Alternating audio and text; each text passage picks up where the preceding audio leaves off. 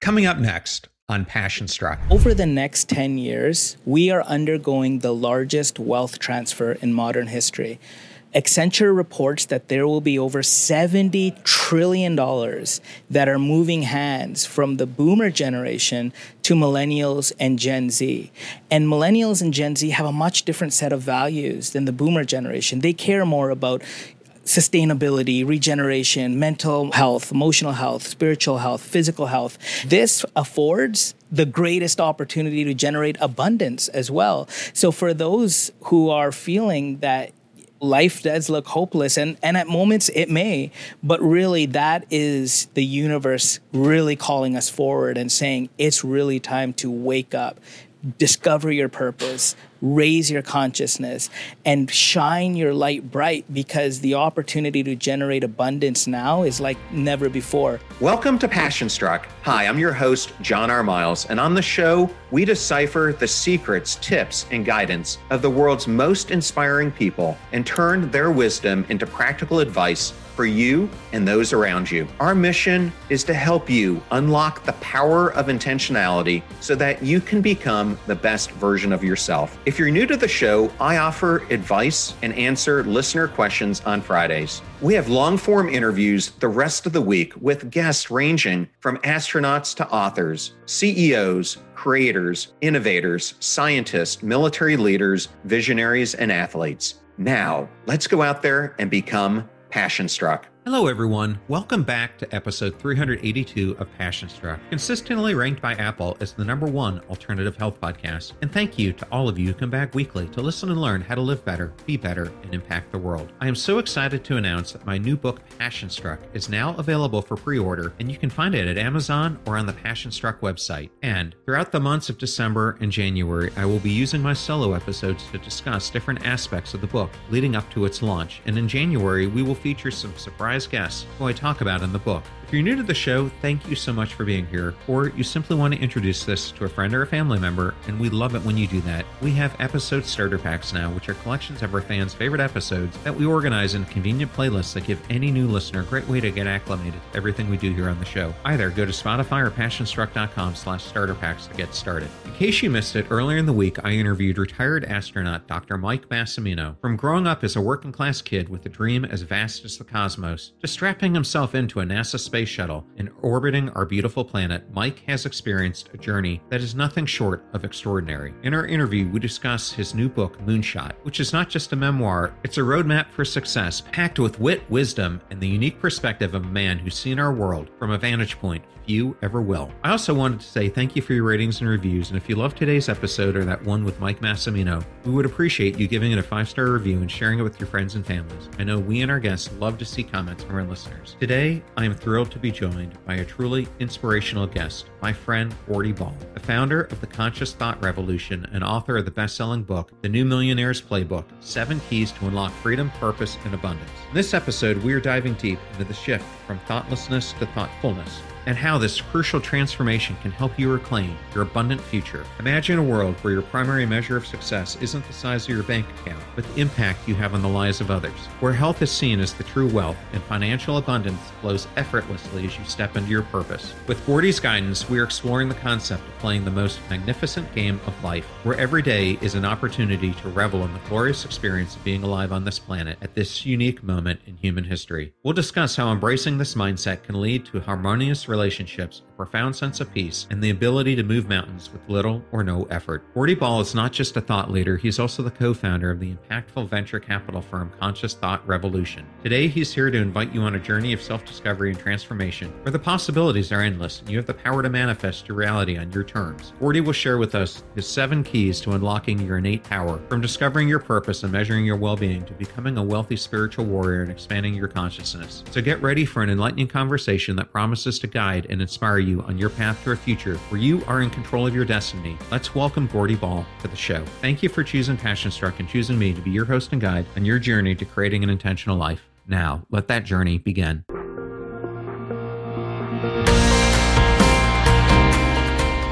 I am so excited today. I have just an incredible interview for you, and I wanted to introduce my friend Gordy Ball to Passion Struck. Welcome, Gordy. Thanks, brother. It's good to be here. It is so great for you to be here, especially coming all the way from Vancouver and just being so lucky to have you in Tampa.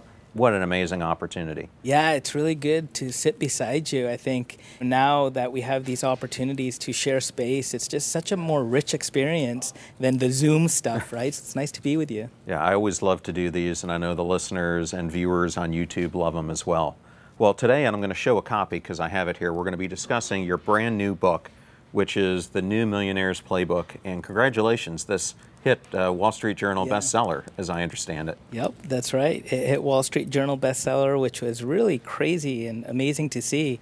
And yeah, it's been quite a journey. I started working on this during the pandemic and went inward, and really after spending the last 10, 15 years diving deep into understanding how the world works and what does the future look like, I wanted to take all my learnings and share them with the world, and with the big sort of underlying thesis being we need to redefine wealth and what a millionaire actually is.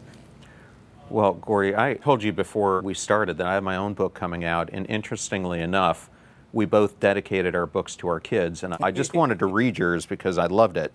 You say, this book is dedicated to my 3 sons, Jackson, Jovi, and Julian, and what I loved is, may your spirit soar high and your lives be filled with joy and magic.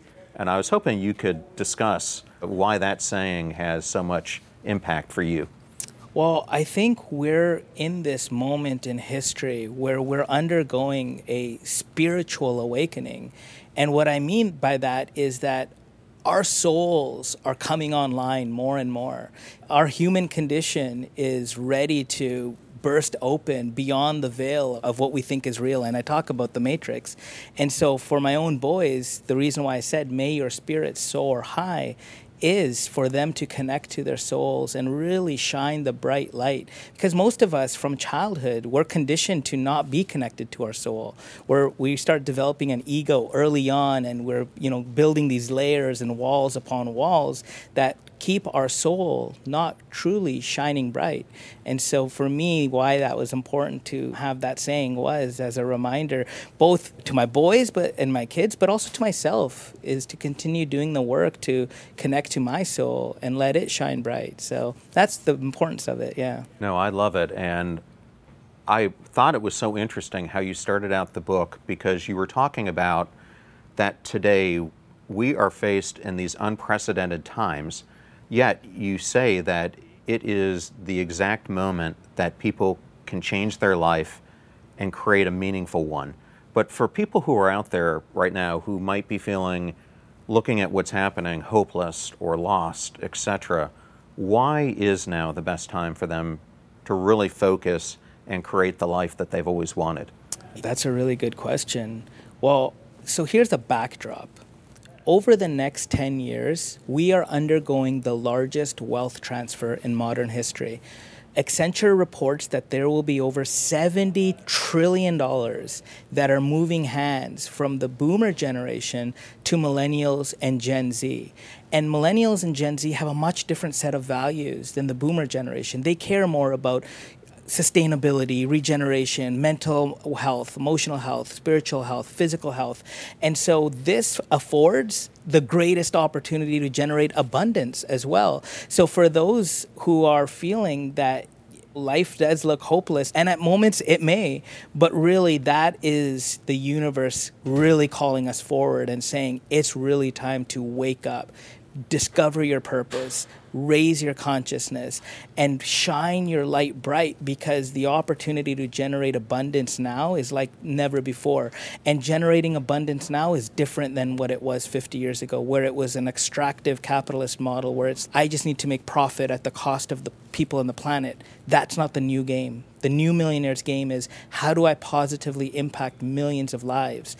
And with exponential technology, and even we were just joking about social media has its negatives, which I talk a lot about because it's mining our attention, but it's also extremely positive because you have access to speak to millions of people. And if you speak from your heart and you speak from your soul, you have the ability to touch, move, and inspire them like you do and you have with Passion Struck. So this is why it's such a great opportunity. And for those who are hopeless, I think this is a moment to go inward, connect to your soul, and come back, and it's like the superhero ripping their jacket open.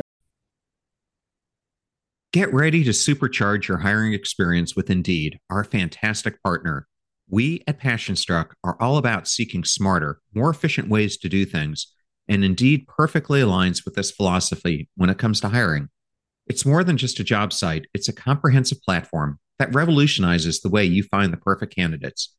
With its powerful matching engine and over 350 million global monthly visitors, Indeed streamlines the hiring process, bringing top talent straight to you. No more sifting through endless unqualified resumes. Indeed does the heavy lifting just for you.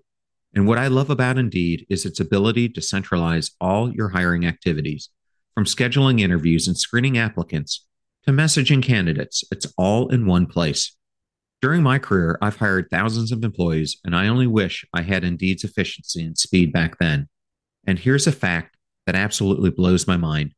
93% of employers, according to a recent survey, say Indeed delivers the best quality matches over other job sites. That's quality and speed hand in hand.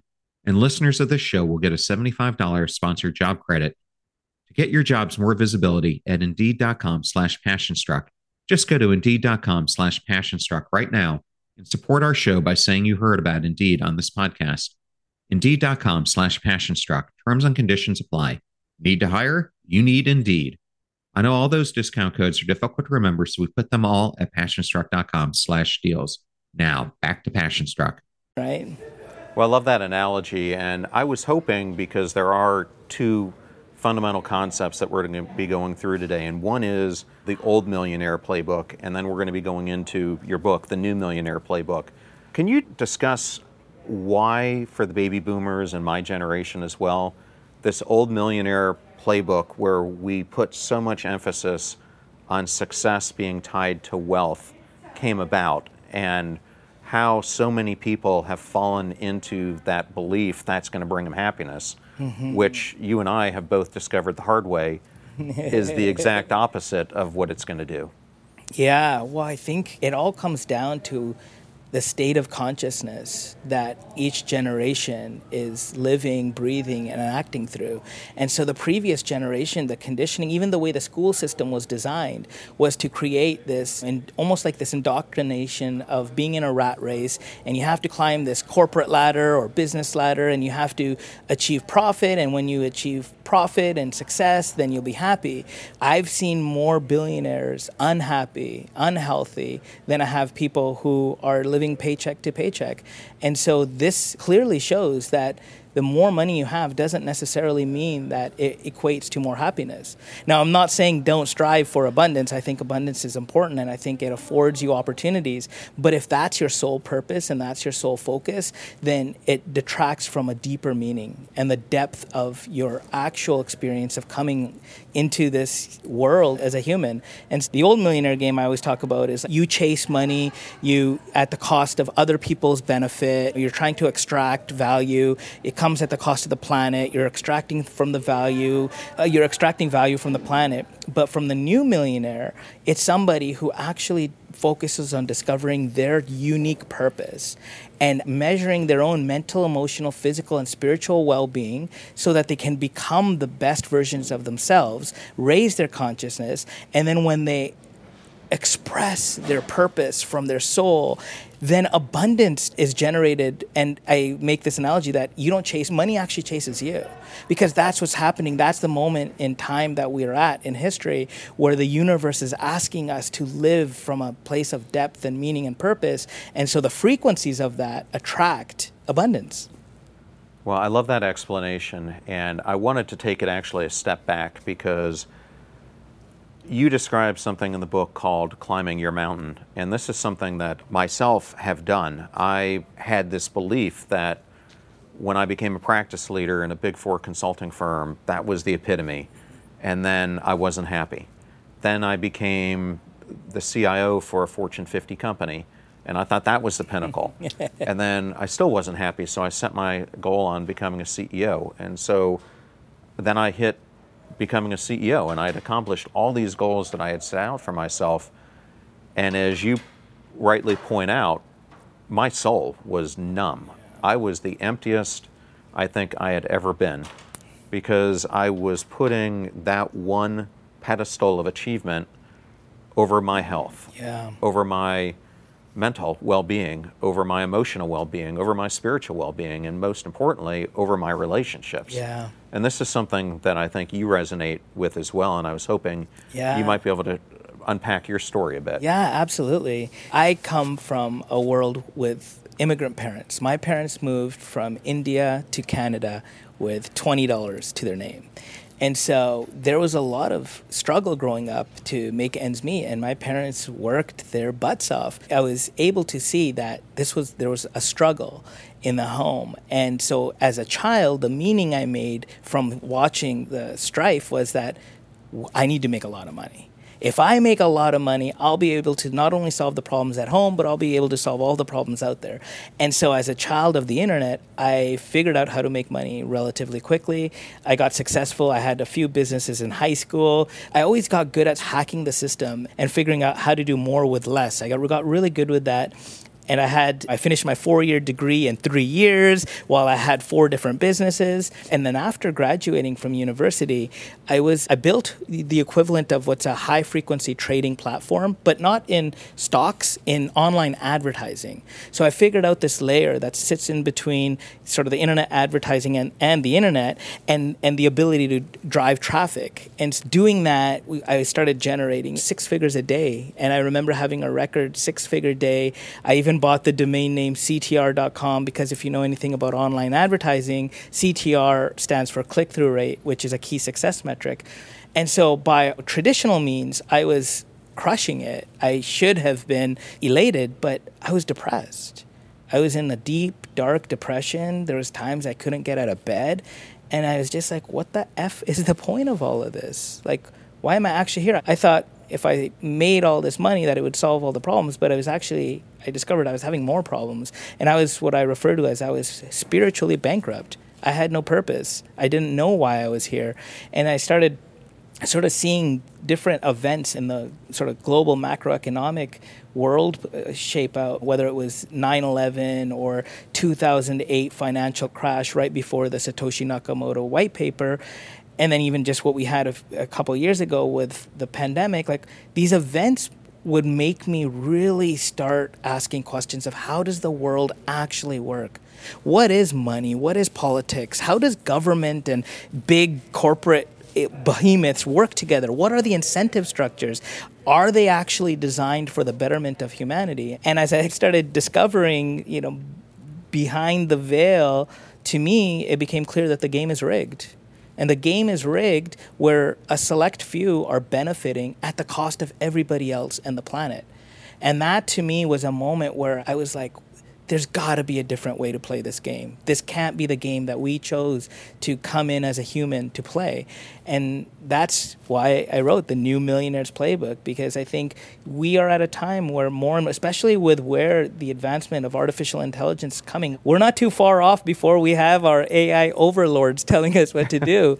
And so it's so incumbent on us to bake in wisdom and spirituality and consciousness into the technology that we're developing, because as we're developing this godlike superpowers with this technology, we're also putting our own unconsciousness into it. And so that's going to show up in the technology that we're going to be interfacing day to day. It already is. Just look at all the social media algorithms that are constantly mining our attention to generate more profit. Yeah, it's really scary. I recently did an article, and in it I was citing some studies by McKinsey and others, but McKinsey put out this study that by 2030, 30% of U.S. jobs are going to be overtaken by AI or robotics or something else. And I can't remember who the other study was from, but it was even worse. They were saying it's going to be between 300 and 500 million jobs, 300 and 500 million jobs globally by 2030. And it is just telling me that the one thing that a human being is, we are the ultimate learning machine. Yep. And we are going to have to adapt quicker than we ever had before. And my kids are a little bit older than yours. My son is 25. My daughter is a sophomore in college. Wow. But the thing I always tell them, because they're both struggling with as much as changing out there, what do we study? Where do we put the focus? And I always tell them that fundamental things such as creativity, emotional intelligence, being your own creator are some of the most essential things you can be, because if you're at the whims of someone owning your career, you're setting yourselves up for failure instead of putting yourself in a place where you can dictate what you want to do and to do what excites you, which is exactly what you talk about in the book. But I was hoping we could take a step back, because one of the things you are passionate about, and you've alluded to it a little bit, is The Matrix. And I've loved that film series since it came out. But the more you look at that, and the more that you look at what's happening right now, there are a ton of parallels to it. Yeah. As well as the analogy of which pillar you're going to take. Can you talk about, just to make this clear for the listener or viewer, what this matrix is that we find ourselves in now, and what's going to happen to you if you don't realize what's going on and you don't start awakening yourself? Yeah, that's a really good question. It's interesting because one of the big questions that I've been asking for the last decade is, what is the nature of reality? Like, how does reality actually get rendered? Even though we're sitting here, this feels real, but how does it actually happen? Where does it come from? What are the mechanisms by which our reality is formed? To which I realized the big piece of it is actually our thoughts, which is why I founded Conscious Thought Revolution. Our thoughts are like the Lego blocks which create the reality which is in front of us. And so when I talk about the Matrix, I'm referring to this simulated reality that is orchestrated by an unconscious global power network whose incentives are to consolidate as much power as possible. And so some of the tools that are being used, I refer to one as the distraction dilemma. And again, that's social media. It's like constantly we're being bombarded by news which is always polarizing. It's always forcing a division. It's like divide and conquer is one of the greatest tools that the Matrix uses. Whether it's pro-vaccine, anti-vaccine, pro-democratic, pro-republic, pro-life, even now pro-Israel, pro-Palestine, it's always, you're forced to take a position. But when you connect with your soul, it's more about having compassion for all of it, for everything, all of our brothers and sisters, everybody that's suffering in the world. But just because all of a sudden it's in the news, people are like activated and like, well, now I have to be now I have to be passionate about this topic. But this has been going on for hundreds of years before today, and it's going to continue going on. Just because it's in the news cycle doesn't mean that your amygdala has to get hijacked and you all of a sudden become this puppet of this divisive, like, no, I'm on this side, I'm on this side. You're losing the game to the Matrix. And so when I refer to this in the book, and Steve Jobs coined the term, the reality distortion field. So our reality distortion field is like the movie theater through which our reality is projected. And so for most of us from childhood, what's projected onto our screen is from the Matrix. It's external input that's constantly putting what's on the screen for us. And if we don't discern it, we believe that as actual reality. But when we become totally empowered and we actually connect to our soul and we have a conscious thought revolution, we begin to realize that, just as you said, you are the creator. You can architect what's on the reality distortion field and how your reality gets rendered. You don't have to subscribe to what the Matrix is putting into your own consciousness. And so I think that's the moment we're at right now. We have the opportunity to realize that, no, this is not the reality I wish to accept. So when you begin to connect to deeper aspects of yourself and you start doing some of the work around your own ego, you start seeing your own unconsciousness, and you realize you have all of these aspects of yourself that are not healed and not integrated. Well, all those parts that aren't healed and integrated of yourself, they're also co-projecting with the Matrix, because that is the Matrix. The Matrix itself, so it's like a Christopher Nolan or a M. Night Shyamalan movie. I'm doing a spoiler alert in the book. At the beginning, I talk about the Matrix as this external force that's projecting this reality. What ends up happening at the end is you realize that you are that, because we are the universe. Each one of us are the universe experiencing itself and expanding itself through each of us. And so when we see the bad guys out there really that's just our unconsciousness that's projected. And so if we want to change the world out there, it starts with the world in here. And so that's the real trick, is really going in. And it's one of the most challenging things to do, to excavate all the aspects of yourself that you don't even know are there. All your blind spots, all your traumas, all your wounds from childhood. And when you bring them out and you actually heal them and you integrate them, well, as you're doing that for yourself, you're doing it for the collective.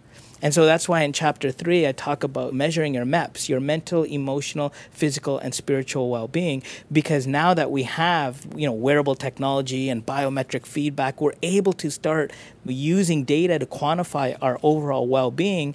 And when what we measure improves. And so if we measure these 4 areas, we begin to improve and we begin to transcend this notion of this matrix that's projecting our reality for us. Get ready for an uplifting experience with Coached Soul. Join us as we bring you the dynamic duo of Steve Hudgens, a licensed professional counselor, and Kenya Evelyn, a transformational leadership coach. Together, they'll guide you through engaging episodes filled with valuable insights and actionable tips on mental health, relationships, self-care, emotional well-being, and personal growth. Coached Soul is your go-to podcast for empowering discussions that will help you thrive, where we aim to empower and uplift you on your journey towards personal growth and well-being. Remember, as you navigate through life, you don't have to do it alone. We encourage you to reach out to professionals, seek support from loved ones, and take the time to prioritize your own well-being. Stay tuned for future episodes filled with even more valuable insights and actionable tips. Remember, you have the power to thrive. And with Coached Soul by your side, anything is possible. Until next time, take care, stay empowered, and keep shining your brightest light. For more information, contact coachedsoul.com. I was telling you before we came on that our 2 books have a lot of commonalities woven between them. And one of them is you go through 7 principles in yours, I go through 12. But my 12th and kind of summary one is that we need to be conscious engagers. And I go through, similar to what you have done, is I talk about how we are living so much in our subconscious. Yep. And what all this technology, if we allow it to do, is it's creating a whole bunch of individuals that are not looking out for the collective good. We're looking out for our collective selves. Yeah. And what ends up happening is we live in this state of being the ball in a pinball game, where we are just bouncing off of everything. We're distracted. It's amazing. I had Professor Gloria Mark on the podcast, and she has this book, Attention Span, and she says that the average person is actually disrupted every 45 seconds. And that when we get disrupted like that, it can take up to 20 minutes to get back to what we're thinking about. Yeah. And you think about all those distractions, and then to your point, if you use the power of focus, use this power of tuning in and training your mind, and you consciously start engaging with the world and with your inner purpose and drive, it unleashes, as you said, this incredible force multiplier that I don't think people realize is within themselves. You start out the book by saying that the first step before you get even to the MEPS is to explore finding that purpose, that meaning. How does a person go about doing that? Because I think right now we're living in this world where so many people don't feel like they matter. It's like anti-mattering. Like, how do they find that intrinsic purpose, that motivation that's going to drive them to do what they need to do to become this new millionaire? So I walk people through a 5-step process in the book that helps them get clearer on their purpose. And like you are saying, I think now is such an important time. After the pandemic, it's like the collective room got oxygenated to ask these questions of, what am I really here for? What is my purpose? And so one of the things that was really powerful for me, and I talk about this, is just even understanding our own neurology and understanding that each one of our minds is extremely unique. And for example, with me, when I was a kid and when I was younger, I always hated like things that require organizing, or if I have to put together spreadsheets and anything that was of that nature, it just didn't feel good. I didn't enjoy it. And when I was younger, I felt like there must be something wrong. Like, should I just figure it out? But when I got my brain mapped through this process, I realized that my brain is designed to be extremely conceptual. I can think in the abstract really well and connect invisible dots. And so when I learned that about myself and I realized that, it actually made me fall in love with my own brain as such, where I knew that's where my superpowers are. So people that have it's a highly conceptual brain like mine, there's 4 areas. There's conceptual, relational, analytical, and structural. And most people are split between 2 or 3 of them. They're called a bimodal or a trimodal brain. And for me, I was 95% conceptual, and I'm referred to as what's a unimodal. And it's 5% of the population has a brain that's unimodal. And on one hand, I was like, oh, am I an alien or something? But when I understood what that meant, it was like, oh, I'm really good at seeing a big picture, a big vision. I'm good at inspiring people. I'm good at helping people discover what they're passionate about. And so that's the first step, is understanding your unique brain, falling in love with it, and then getting rid of all the limiting stories about what you're not good at. If you're not good at it, you're not gonna, there's no need to keep putting energy towards it. You'll build a team, or you'll surround yourself with people that complete you. It's like just a sports team, right? We were talking about earlier. And so that's one of them. And then another practice, I talk about this concept called ikigai, which is a Japanese concept that is your reason for being. And so there's a whole Venn diagram that I have where you can talk about what you're curious about, what you're passionate about, what you can do to earn money. And you go through that exercise, you get clear about it as well. And then the thing that has been one of the biggest game changers is reconnecting back to our curiosity. Like, what are you actually curious about? When you sit with that and you ask yourself what you're curious about, it bypasses the programming that's already there. Because when you're programmed, there's no curiosity. You're just running on code that's been programmed since you were born. And so when you tap into what am I actually curious about, even in this moment, what am I curious about? So if I just sit and feel that, I'm curious about how you're feeling right now. I'm curious about what the viewers, how they're feeling. I'm curious about, are we going to be a multiplanetary species? Is that going to happen? When I notice my energy as I'm getting curious, like I'm perking up because I'm connecting to a part of myself that is in the question. And when we're in the question, we're getting clearer, or we're able to connect more to our purpose, because that's what's going to lead us there. And the other thing I'll just share with you is this idea that I think is really powerful to keep in mind. According to a Stanford research, we have about 40 to 60,000 thoughts per day. And so over the course of 17 days-ish, you've invested, or you've had 1 million thoughts. So this is the other thing I ask. I ask people, and I work with a lot of founders, and I say, where did you just invest your last 1 million thoughts? And what's the ROI on those thoughts? And where are you going to invest your next 1 million thoughts? And so if you're having 40 to 60,000 of them per day, most of them are programmed, and you're just getting programmed. So the whole objective is, let's not let the program continue running us, and let's transcend it. It's interesting. Being a podcaster, one of the things that's a blessing for me is I get to read amazing books, and I'm constantly reading a whole bunch of them at the same time. So currently I was reading your book. I was reading Limitless by Jim Quick, because I got him coming up for an interview in a couple weeks. And I've been reading Gabby Bernstein's book too. And the interesting parallel between all of them is that they were Hay House. But besides that, it was real interesting to read your book along with those other two, because again, different concepts are resonating in each one of them. When I was rereading Limitless, I was just going through the 7 lies that he has in there that we tell ourselves. And you've just covered a couple of them. And I think one of the biggest ones is that we have this mindset that we're fixed by our genetics, that we're fixed by our learning ability, that we're fixed. Like, I have the same issue you do. I remember going into my MBA, and I knew that I had to get deeper into spreadsheets and stuff like that, but I cannot stand those things. I'm like you, I can see the big picture, I can see how it all comes together, But you want me to sit there all day and look at a whole bunch of spreadsheets, I'm going to pull my hair out. But what I am reminded of reading Jim's book is he was the kid with the broken brain. And we can train ourselves in any discipline we want if we open our minds to it. Yeah. And I think that is something that's so important for people to realize. Yeah, it's so good. It's funny, I was just keynoting with Jim in Toronto last week, and I had my 11-year-old son Jackson with me, and Jackson went and asked him, and he said, "Hey Jim, what's one thing I could do to improve my brain?" And the advice that Jim gave was just so perfect. He said, ask yourself multiple times per day, is this good for my brain or is this bad for my brain? And it was so fun seeing my son with this epiphany. Wow, that's really good advice. And I was thinking, I need to take that advice too.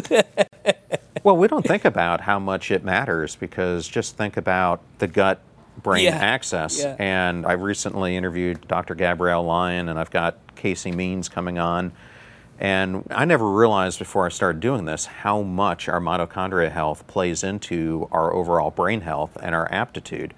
But I'm sure you feel it as I do. I can tell immediately if I fast every day, and I can tell that first meal of the day, if I'm putting junk in, I immediately feel like I'm in a food coma. And if I'm eating healthy, almost greens, protein, stuff like that, I am supercharged the rest of the afternoon.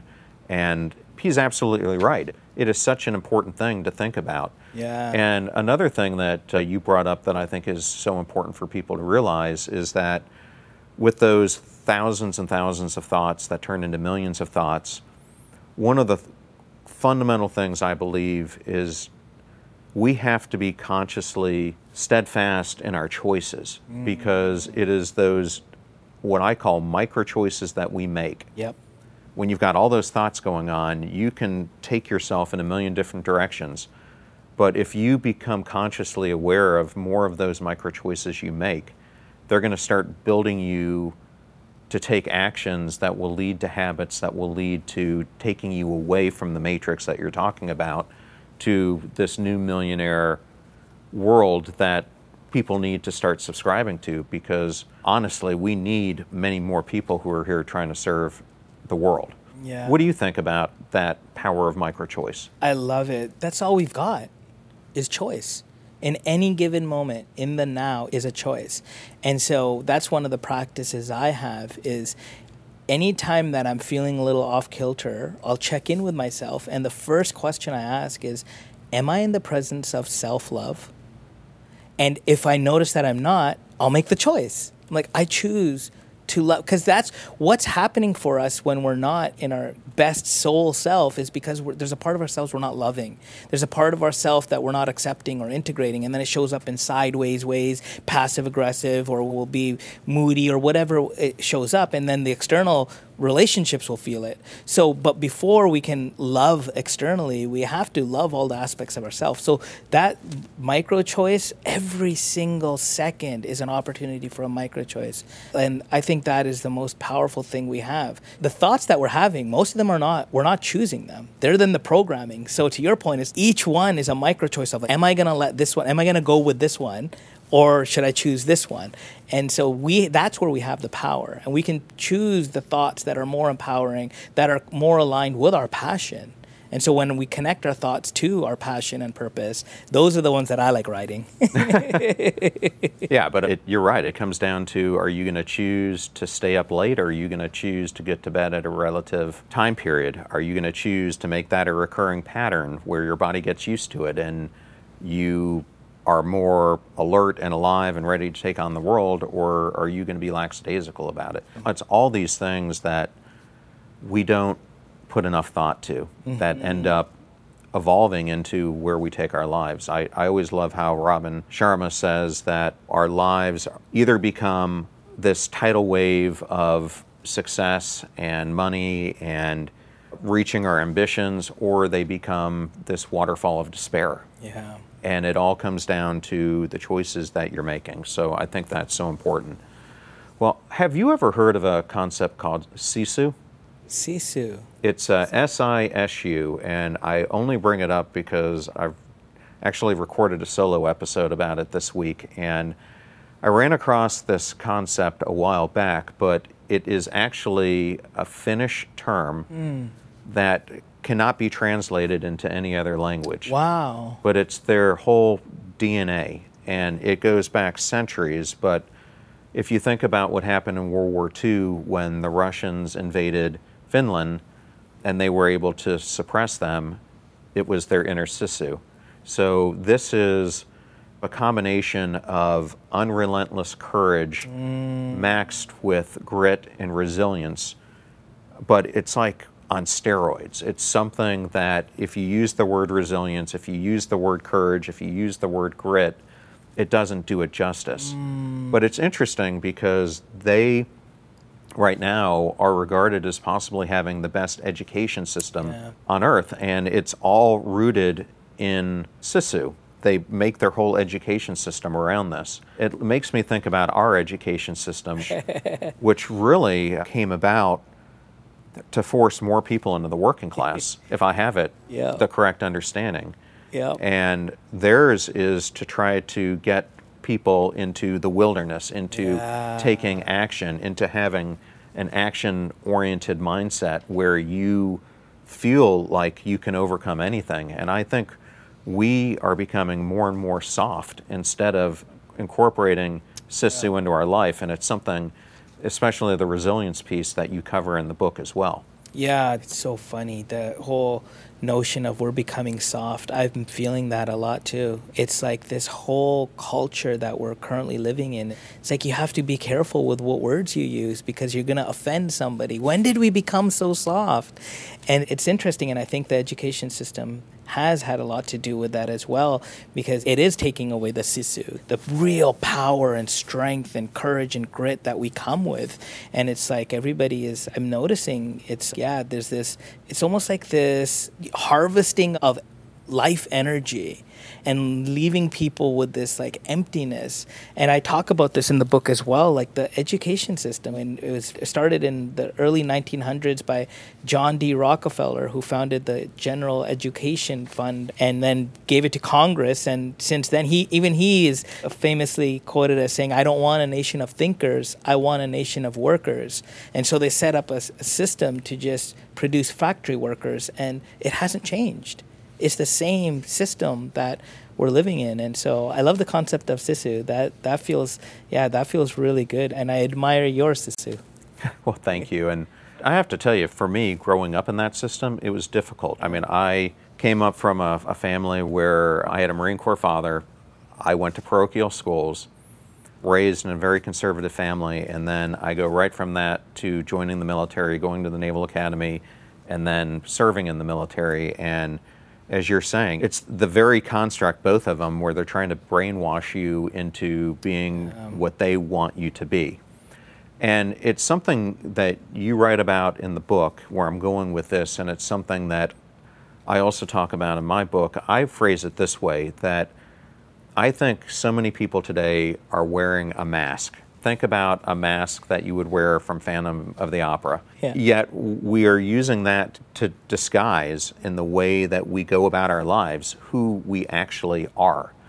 And I think that this is one of the biggest issues that people are facing, is we are so consumed with trying to be what society tells us to be, what we think we need to do, which is leading to perfectionism and toxic culture or toxic achievement culture in a lot of the kids today, that this mask, if you don't take it off and realize your authentic self underneath it, you are never going to break through to be the new millionaire that you're talking about. And I was hoping you could explore that analogy a little bit more. Yeah, I love it. Well, when you first said wearing masks, I thought you were talking about the COVID masks, which is a whole other conversation we can go down another day. I've found that it's not just one mask. We're wearing multiple masks. Even when you take off one mask, there's still layers. It's like when I was talking about earlier, we build all these walls in front of our soul, and each one of those is like a different protection mechanism.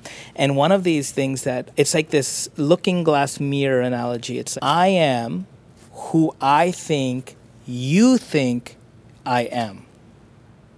I am who I think you think I am. So that's it's crazy. That's the level of programming. So we're always trying to show up with this mask, with calibrating, who do I think you think I am, and how do I fit that? And so that's like the primary mask. And I think when we put that one away and just say, hey, I'm this, take this or leave it. Well, and the question I hate the most that I get is, who are you? Or what do you do? What do you do? Because you're right. You're immediately putting on that mask thinking, what identity do I showcase to this person? And I thought Hilary Swank gave one of the best answers. I could tell someone I'm an actress, a philanthropist, an educator, a producer, a director. She goes, at the heart of it is I'm a storyteller. I'm trying to make people feel emotion through the stories that I evoke, whether that's giving back to a charity or whether that's something like that. But so many of us, when we hear that question, we identify who we are with our title.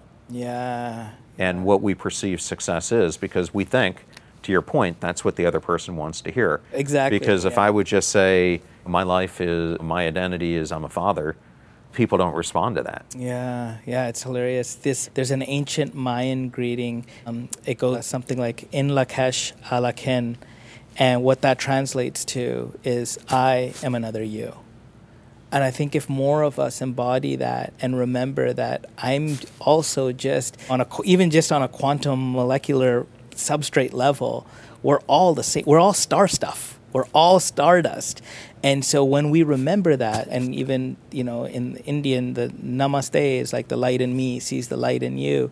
I think some of these sacred ancient wisdom traditions and lineages have a lot to teach us in that way, so we can reconnect. And just remember that even though we're a unique vantage point that we're occupying as the universe, we're still one. We are. We look like that was the whole point of us coming to try this human thing, right? We're all infinite universal consciousness, oneness, and we're connected. And then at some point in the ether, we're like, oh, let's go and experience separateness now. And so we get to experience ourselves like this, but we forgot that we're still unified. And that's what universe is, one song.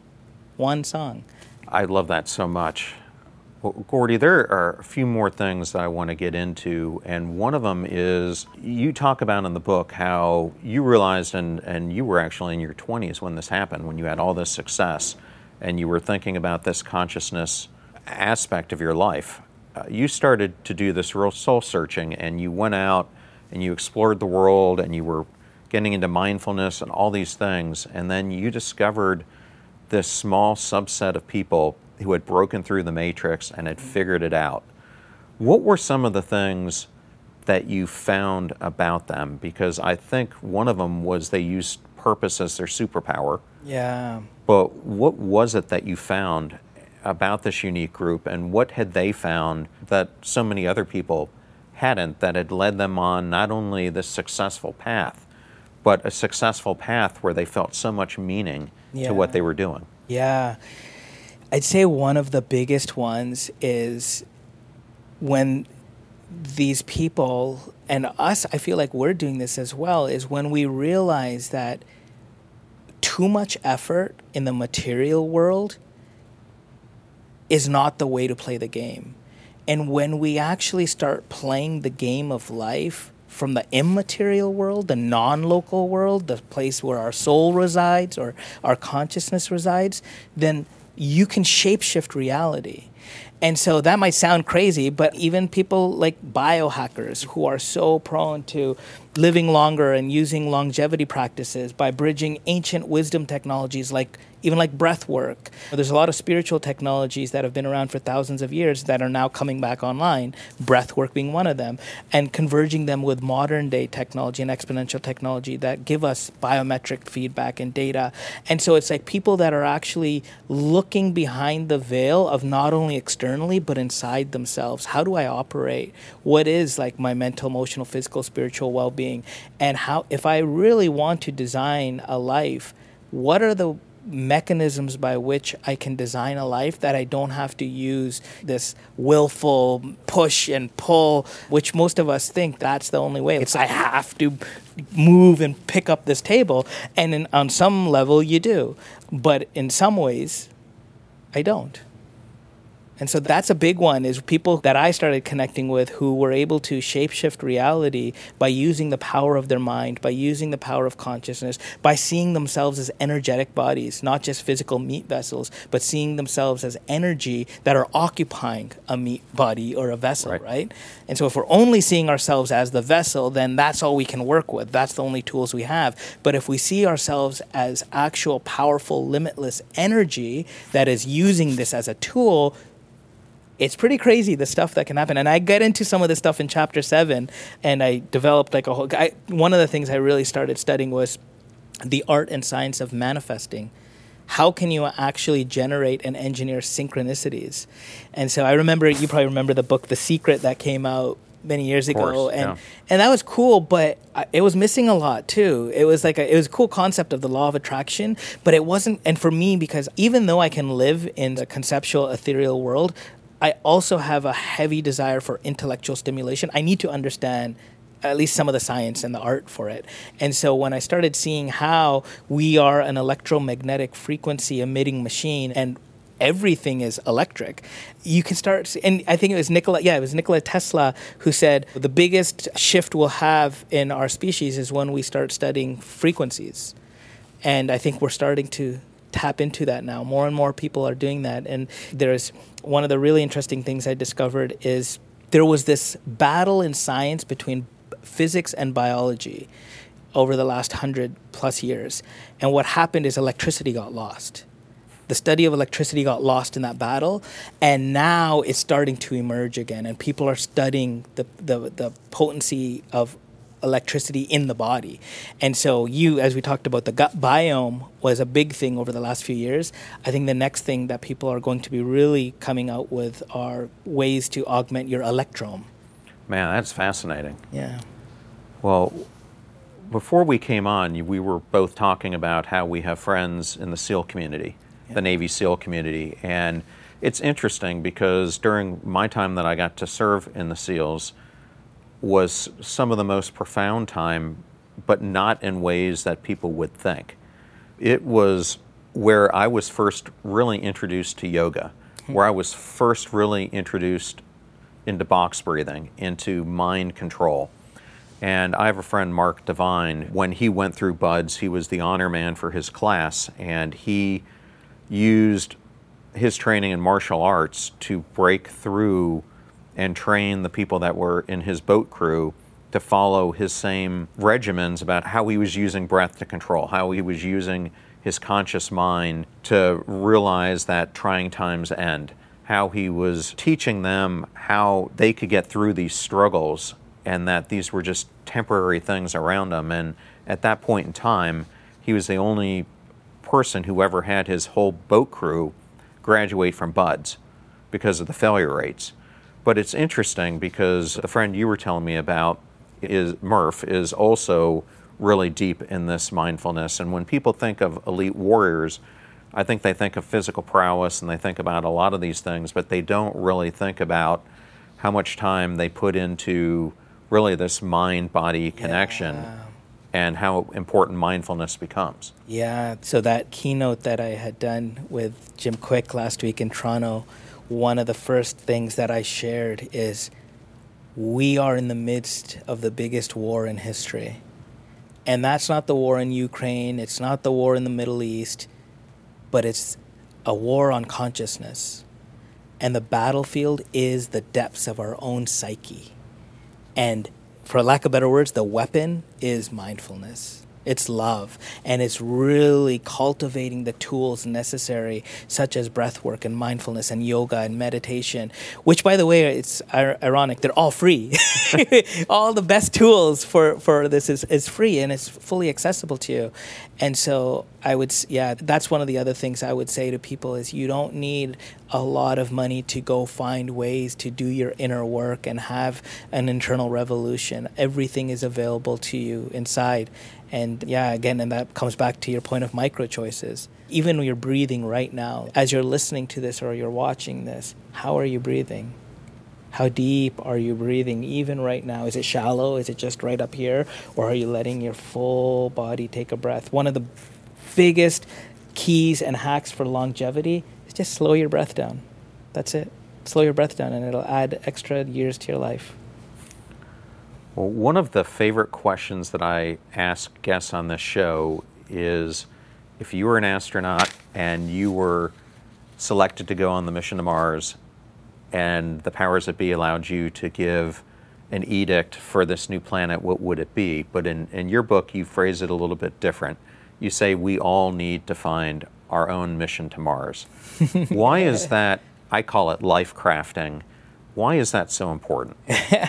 Well, I also have a play on words. In the book, I joke and I say, while billionaire entrepreneurs are building rockets to go to Mars, the Mars I want to invite you to is multiple automated revenue streams. So I talk about this being a key concept for the New Millionaires Playbook. So I joke a little bit about what Mars is. But in terms of finding your own unique mission, I think that's part of when you discover your purpose, is why am I truly here? What is it that I'm here to bring? How am I here to serve? What is the unique gift I have to bring to my community, my family, my people, and the planet at large? And so I think, to your point of, if I was an astronaut and I was looking down, the overview effect, by the way, is like the best way to really see our place in the entire cosmos. But I would say it's really doing the deep internal work. If I could wave a magic wand, I would macro dose Earth with love, because love is the answer. As trite as that sounds, it truly is. That's all it is. Everything else is just a way to remind us to find our way back to it, is love. It's the highest frequency. If you look at all the different frequencies that exist, love is the highest frequency, and we're just finding our way back there. Well, I love that you brought that up, because another Navy SEAL, one of my closest friends, Chris Cassidy, was an astronaut. And I remember one time he was telling me he's in the cupola and he's looking down, and it just happens to be when they're crossing over New York City. And he, in that moment, was really having this mindful moment where he was thinking, there's probably someone down there in their car or in a cab, and they're stuck in traffic.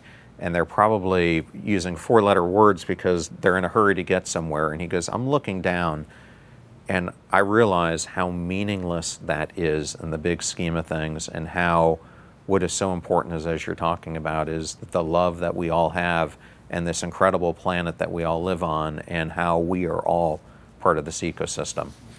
So one last question that I wanted to ask is, if you're a listener or a viewer today and they're listening to this episode, or they pick up your book, what are one or two key things that you want to leave the listener with?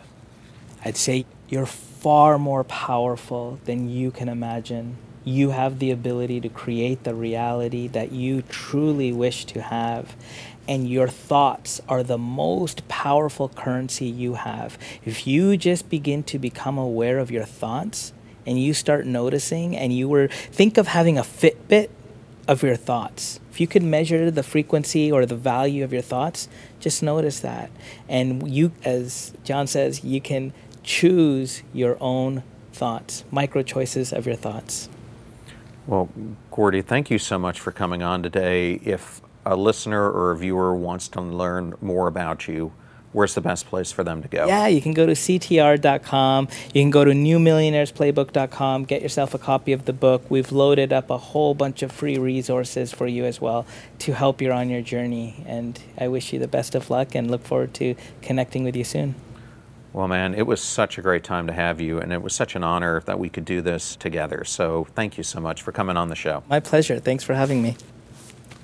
Wow, what an incredible interview that was with Gordy Ball, and I wanted to thank Gordy and Hay House for having him appear on today's show. Links to all things Gordy will be in the show notes at passionstruck.com. Please use our website links if you purchase any of the books from the guests that we feature here on the show. All proceeds go to supporting the show. Videos are on YouTube at both our main channel at John R. Miles and our Clips channel at Passion Struck Clips. Advertiser deals and discount codes are in one convenient place at passionstruck.com/deals. You can now take my brand new quiz analyzing where you sit on on the Passion Struck continuum, and you can find it on our book page at passionstruck.com/passionstruckbook. If you want to find me on all the social media, you can catch me at John R. Miles. You can sign up for my work-related newsletter, Work Intentionally, on LinkedIn, or you can sign up for my personal development newsletter, Live Intentionally, at passionstruck.com. You're about to hear a preview of the Passion Struck podcast interview that I did with Dr. Lucia Aronica, who's a lecturer at Stanford University and instructor of the Stanford Genomic Certificate Program. Lucia has dedicated her life to unveiling the intricate dance between nutrition, genetics, and epigenetics. Her teachings and research have illuminated the profound impact of our daily choices on our genes and our overall well-being. For me, individualizing epigenetics can be done right now and in a very easy way. So we first start from the universal principles. In general, we know that an epigenetically complete diet involves animal foods and plant foods. We know how these foods nourish our epigenome. Then we need to personalize to people preferences and conditions. The fee for this show is that you share it with family and friends when you find something useful or interesting. If you know someone who would love to hear more about Gordy Ball, then definitely share this episode with them. The greatest compliment that you can give us is to share the show with those that you love and care about. In the meantime, do your best to apply what you hear on the show so that you can live what you listen. Now, until next time, go out there and become passion struck.